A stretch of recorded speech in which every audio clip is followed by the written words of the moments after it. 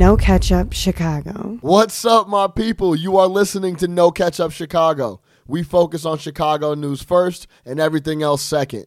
Weekly, the No Ketchup Chicago gang talks Chicago sports, culture, and avoids cornballs by any means necessary. It's done for Chicago and by Chicago. Listen up. What's really good, my people? Welcome into the No Ketchup Hotline. I am your host, Sean Little. The Chicago Bulls are a dumpster fire, a clown show, a joke, a disgrace. Any adjective, any negative adjective you want to put on it, it fits. We've lost 14 of 16. We dropped the game in Mexico City last night to the Magic. There's a negative headline about the Bulls, it seems, every single day. The Jabari Parker news just came out. He's now out of the rotation. I wanted to talk to someone that's super plugged in, and I got the chance to interview one of my favorite writers right now. Chicago Bulls fan himself, covers college ball for SB Nation, covers NBA ball for SB Nation. Ricky O'Donnell, the man himself, hopped on the line, talked Bulls. We went through the John Paxson article that he just wrote. Great read. That I will drop that article in the description. Make sure you check that out. We talked Boylen. We talked the future coach. Is there a fit? Is there someone you'd like to see? We talked the Jabari Parker situation. What are the worst front office moves they've made? Is it more about the culture? Is it more about this bad decision making? We talk about what we're going to get for Justin Holiday, Robin Lopez. How do we feel about the core of Laurie, Wendell, Levine, and much, much more. Ricky O'Donnell of SB Nation. Listen up. Ricky O'Donnell, a.k.a. SBN Ricky, joining the No Ketchup Hotline. How you doing, man? I'm good. How are you? I'm great. Like I said, I know we were talking a little bit before we went live here. Big fan. A lot of my homies agree with you. You know what? I'm just going to go out and say it. I've been thinking this. I was kind of thinking, like, how am I going to intro Ricky? You know why everyone loves you? Because you keep it fucking real, say exactly what you're thinking, and I think that's what a lot of the times, that's what the street is thinking. And I'm like, yo, this is why everybody rocks with Ricky. Has that ever got you in trouble with an organization, execs, media, anybody else?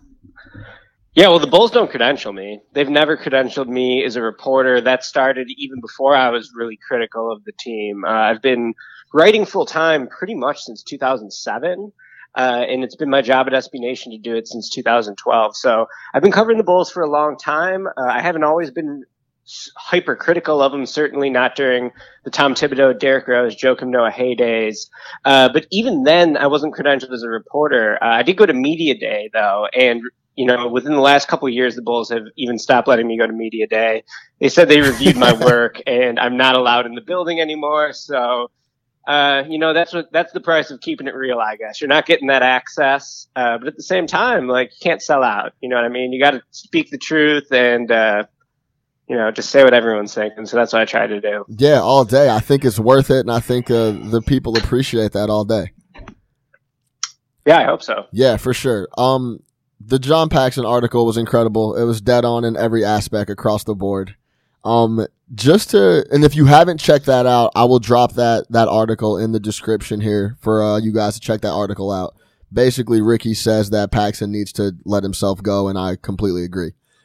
Now, going through the article, one of the big things that jumped out to me was, because Paxson's always talking about culture and how big a deal culture is, but as you alluded to in the article, the culture that he's created is garbage. Would you say Paxson's culture that he's created or the decision-making is more to blame for where the Bulls organization is right now? Well, we should give Paxson a little bit of credit in that the Bulls have drafted well. Very well. Like, even taking D Rose over Michael Beasley, that wasn't a no-brainer at the time, if you think back to it. Joakim Noah over Spencer Hawes, great pick, not a no-brainer. He's made some nice picks recently with Wendell Carter and Lauri Markkanen. So I feel like because they've drafted well, and then, Jimmy Butler at 30, that's probably one of the best draft picks of the decade. No doubt. But at the same time, it's like, obviously the Bulls have continued to fail to take the next step as an organization, regardless of the talent they assemble. And to me, I think a lot of it is the combination of this poor culture and thinking of yourself like sort of a mid-market team. Like, we just saw LeBron go to the Lakers. the Lakers were not exactly set up to win for LeBron. LeBron wanted to go there to be in LA, sure, but also just because the Lakers have so much mystique about them. The Bulls could be in a similar situation. This is the team that employed Michael Jordan.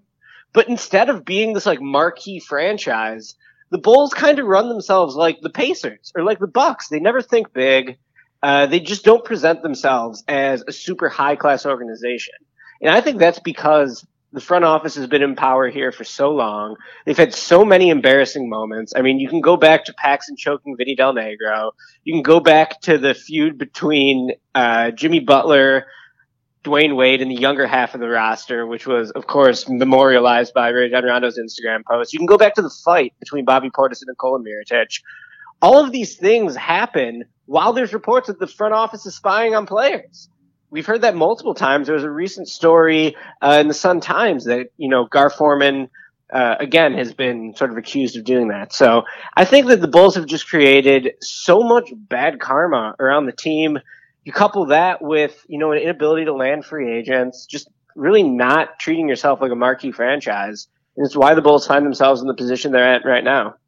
Yeah, I agree with a ton of that stuff. I think the culture, because like you said, the decision-making in some aspects has been solid, but that culture that them treating themselves like a second-class citizen organization kind of keeps the cap on us taking that next level and being looked at, like you said, like the Lakers, like the Knicks, et cetera, whatever.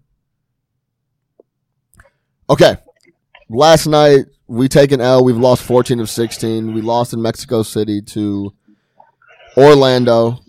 And then this Jabari Parker situation comes out right before the game. I knew the Jabari situation was bad. I didn't know they just weren't going to play him.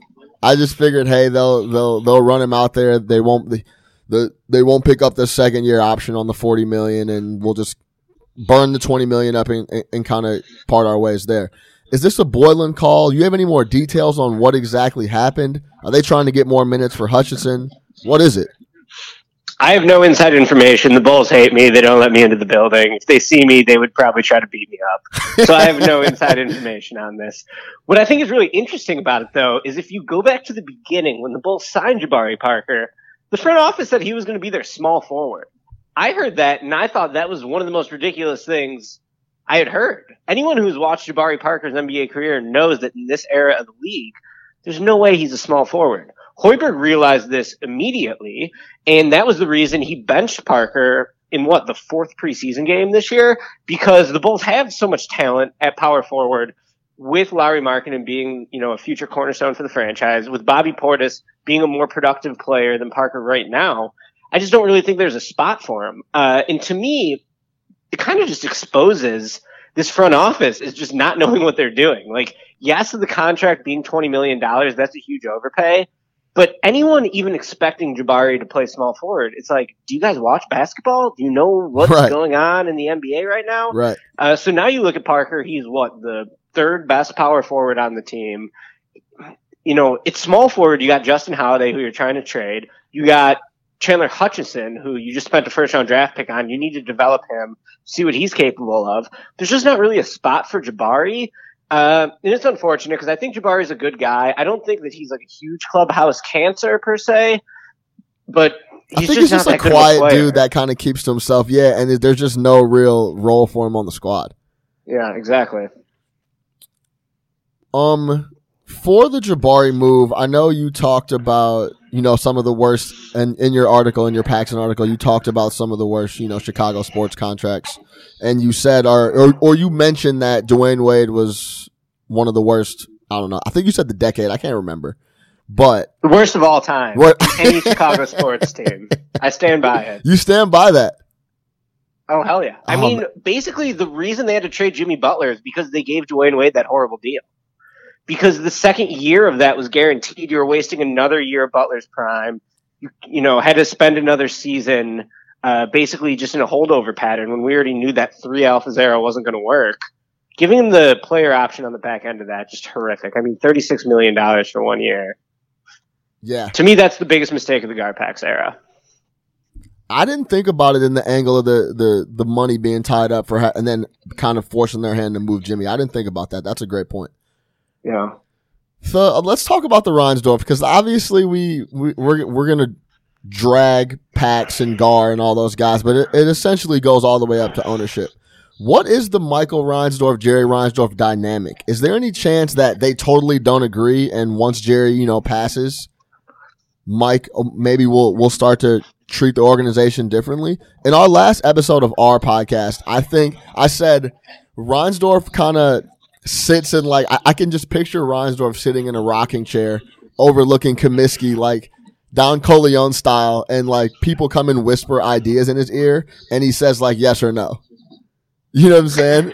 Like, that's kind of how I see Jerry Reinsdorf. Is there any way that once he passes, Mike can kind of go about things differently?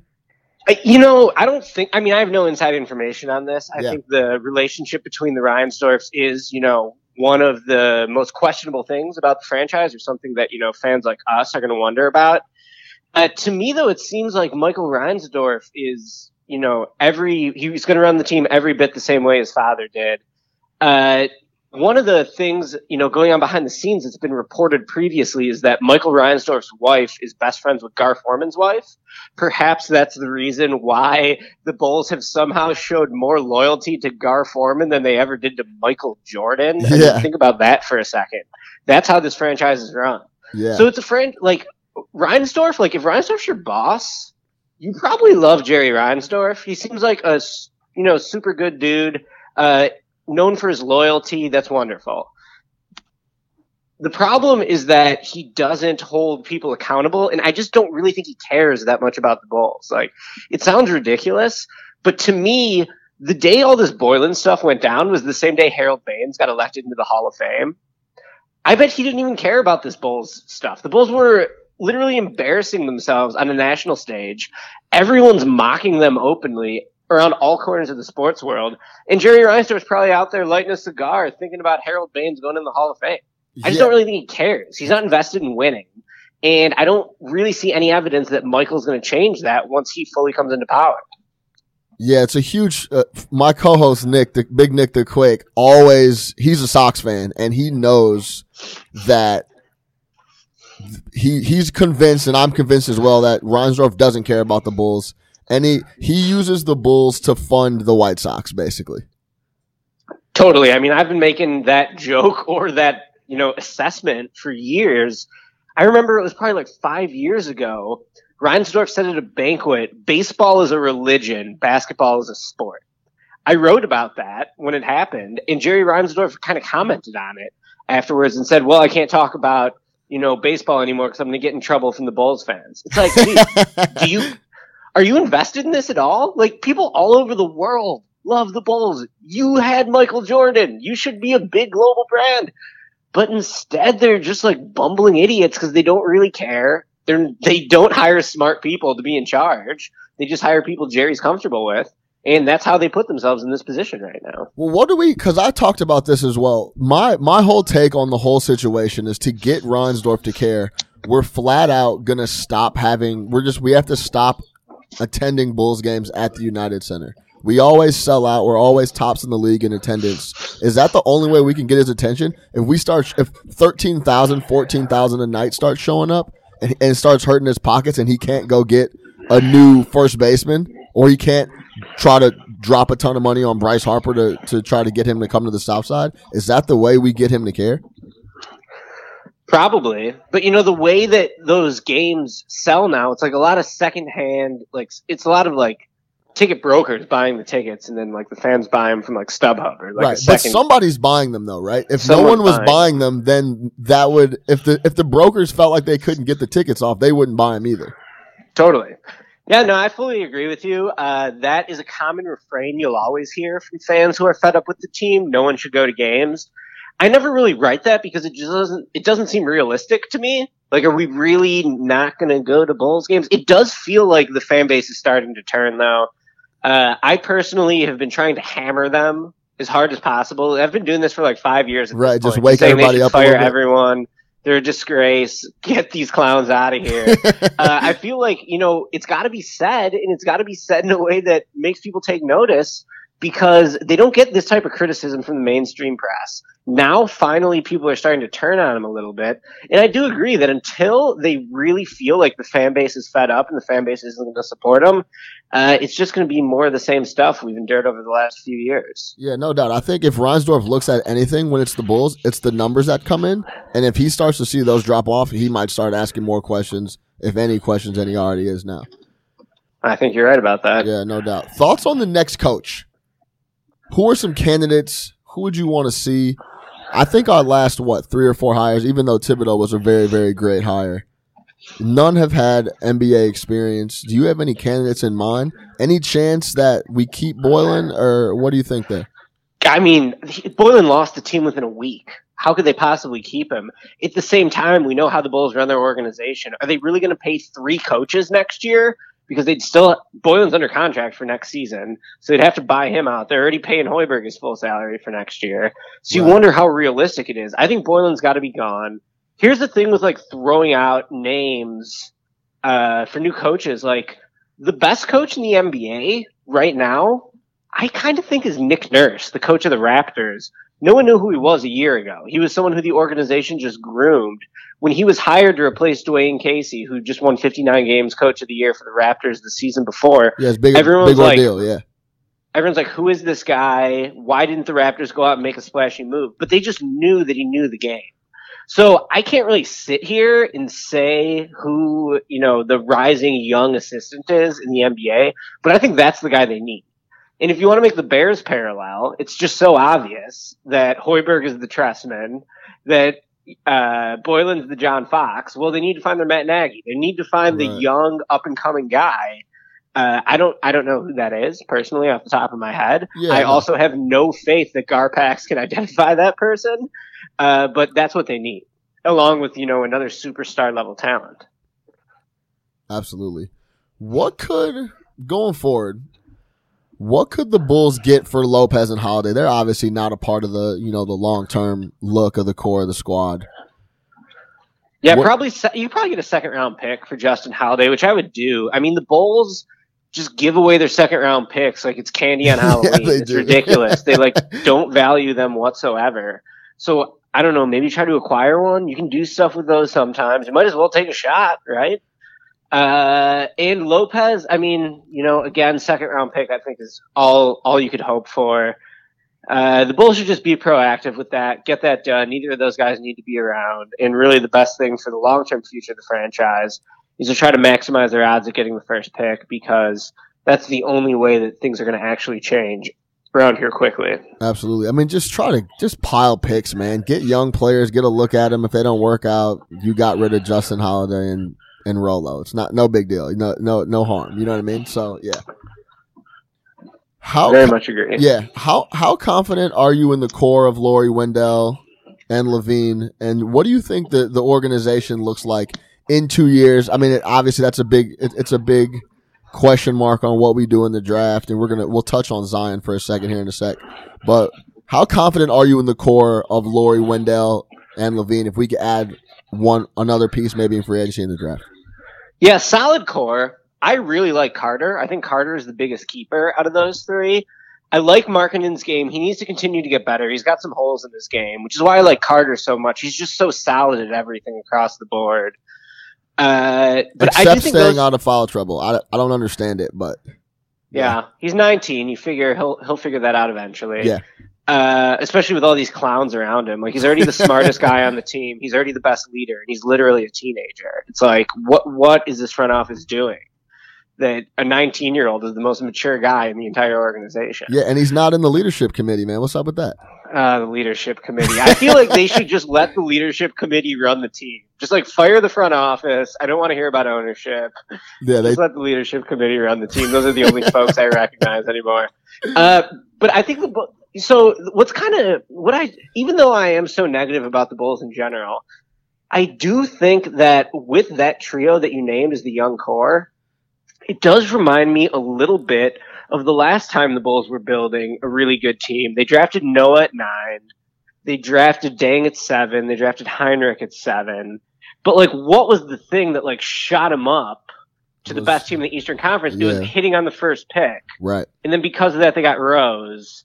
And then they made a brilliant coaching hire. It's like, I do think the Bulls could potentially make a similar type of leap should they land the number 1 pick and get Zion. And then should they, hire a really good coach. So I don't think it's totally hopeless because Paxson and Gar, they've drafted decently well. I mean, Markkanen and Carter, you could definitely make the argument that those guys were the best players available with the pick. So, if we're going to say that you hit a double or a triple with those guys, if you keep doing that, you're going to build a pretty good team just by default. In terms of totally making the leap to one of the best teams in the conference, though, I think they just really need a superstar, the best player. That's the value of a superstar in the NBA. It can mean so much to a franchise. So the Bulls are trying to do that now via the draft. They're going to need to get lucky. I think that it's a decent plan, but it's far from a guarantee. You're really just rolling the dice and hoping that your 10% chance works out. So that's kind of ridiculous too, if you think about it in mathematical terms. It's a tough situation for the Bulls, and they have some nice pieces, but they're going to need to add a best player to the mix, and the best way to do that is via the draft. Perfect segue into the last little piece of our conversation. I know you cover college ball, you cover it very well, and it's just actually kind of fits perfect into what we were talking about earlier. Obviously, Jabari coming in, there was no room for him at the 4. We had 2 of the young best 4s in the league. And do you see Zion coming into the league? Is he a 3 or is he a 4? Where do you see him at? Zion's position is basketball. It doesn't matter. You give him the ball, he's basically going to be playing point guard, is the way I look at it. I mean, in today's era of the NBA, it's not so much like what we grew up with as what's a point guard. It's an offensive initiator. So LeBron, Ben Simmons, James Harden, Giannis, Donovan Mitchell, these guys come in all shapes and sizes, and they're not nominal point guards by any sense. You can throw Luka Doncic in there as well now. But they're the guys who are running pick and rolls, who are initiating the offense on the majority of your possessions. That's what Zion's going to be to me. So I'm not worried about, what's Zion's best position on the floor. To me, what do you want around Zion? You want shooting. You want, maybe some additional, you need another rim protector. Zion's going to block some shots, but he's not going to be your go-to rim protector. You need shooting and rim protection, and guys who can hold their own defensively. So I think that, the Bulls have a good mix already. They could slot Zion in at the nominal small forward spot when he's really playing point guard a lot of the time. You got Lowry spacing for him. Then in that case, I'm not comparing Zion to LeBron at all because that's a ridiculous comparison. I was just going to say, this sounds awful a lot like LeBron James, but yeah. Well, I was going to say, it's then LaVine can kind of be the Kyrie in the Kyrie Cavs role. You know what I mean? Where LaVine's basically a walking bucket. He can get you 2 points or 3 points whenever you want. You just don't want him handling the ball every possession because he doesn't make high-level decisions on a consistent basis. But if Zion's doing that and Zion's drawing all the defensive attention, now you got LaVine in that number 2 scorer role, which Kyrie used to play for the Cavs. I think Zach LaVine could be really good in that role. And then you have Markkanen spacing the floor for Zion's drives. Imagine how many open threes Zion would get Markkanen and LaVine. I mean, those guys are really good shooters already. Zion's just going to attract so much defensive attention. Even at the NBA level, it's going to be really hard for someone to stop a 285-pound dude like him who's that explosive, who also sees the floor well and is a really unselfish player. Zion's basketball IQ, to me, is what sets him apart. It's yeah, he has this ridiculous physical ability, but if you put a dummy's brain in him, he still wouldn't be that effective of a player. But because he's really smart, I feel that gives him sort of superstar level upside. So I think Zion would fit wonderfully with the Bulls, even though most teams would play him, as a nominal 4 and the Bulls would have to play him on the wing. At the end of the day, the dude's going to be handling the ball for you. The guy's going to be running pick and roll. So it doesn't really matter. You just want the right skills around him. So I think he would be a terrific pick. And if the Bulls do get him, and if the NBA hooks it up for your boys and, throws us a bone once every 10 years, they got to save this organization from themselves. It's been 10 years since they rigged the lottery for us, so why not do it again? Yes, it is about that time, yeah.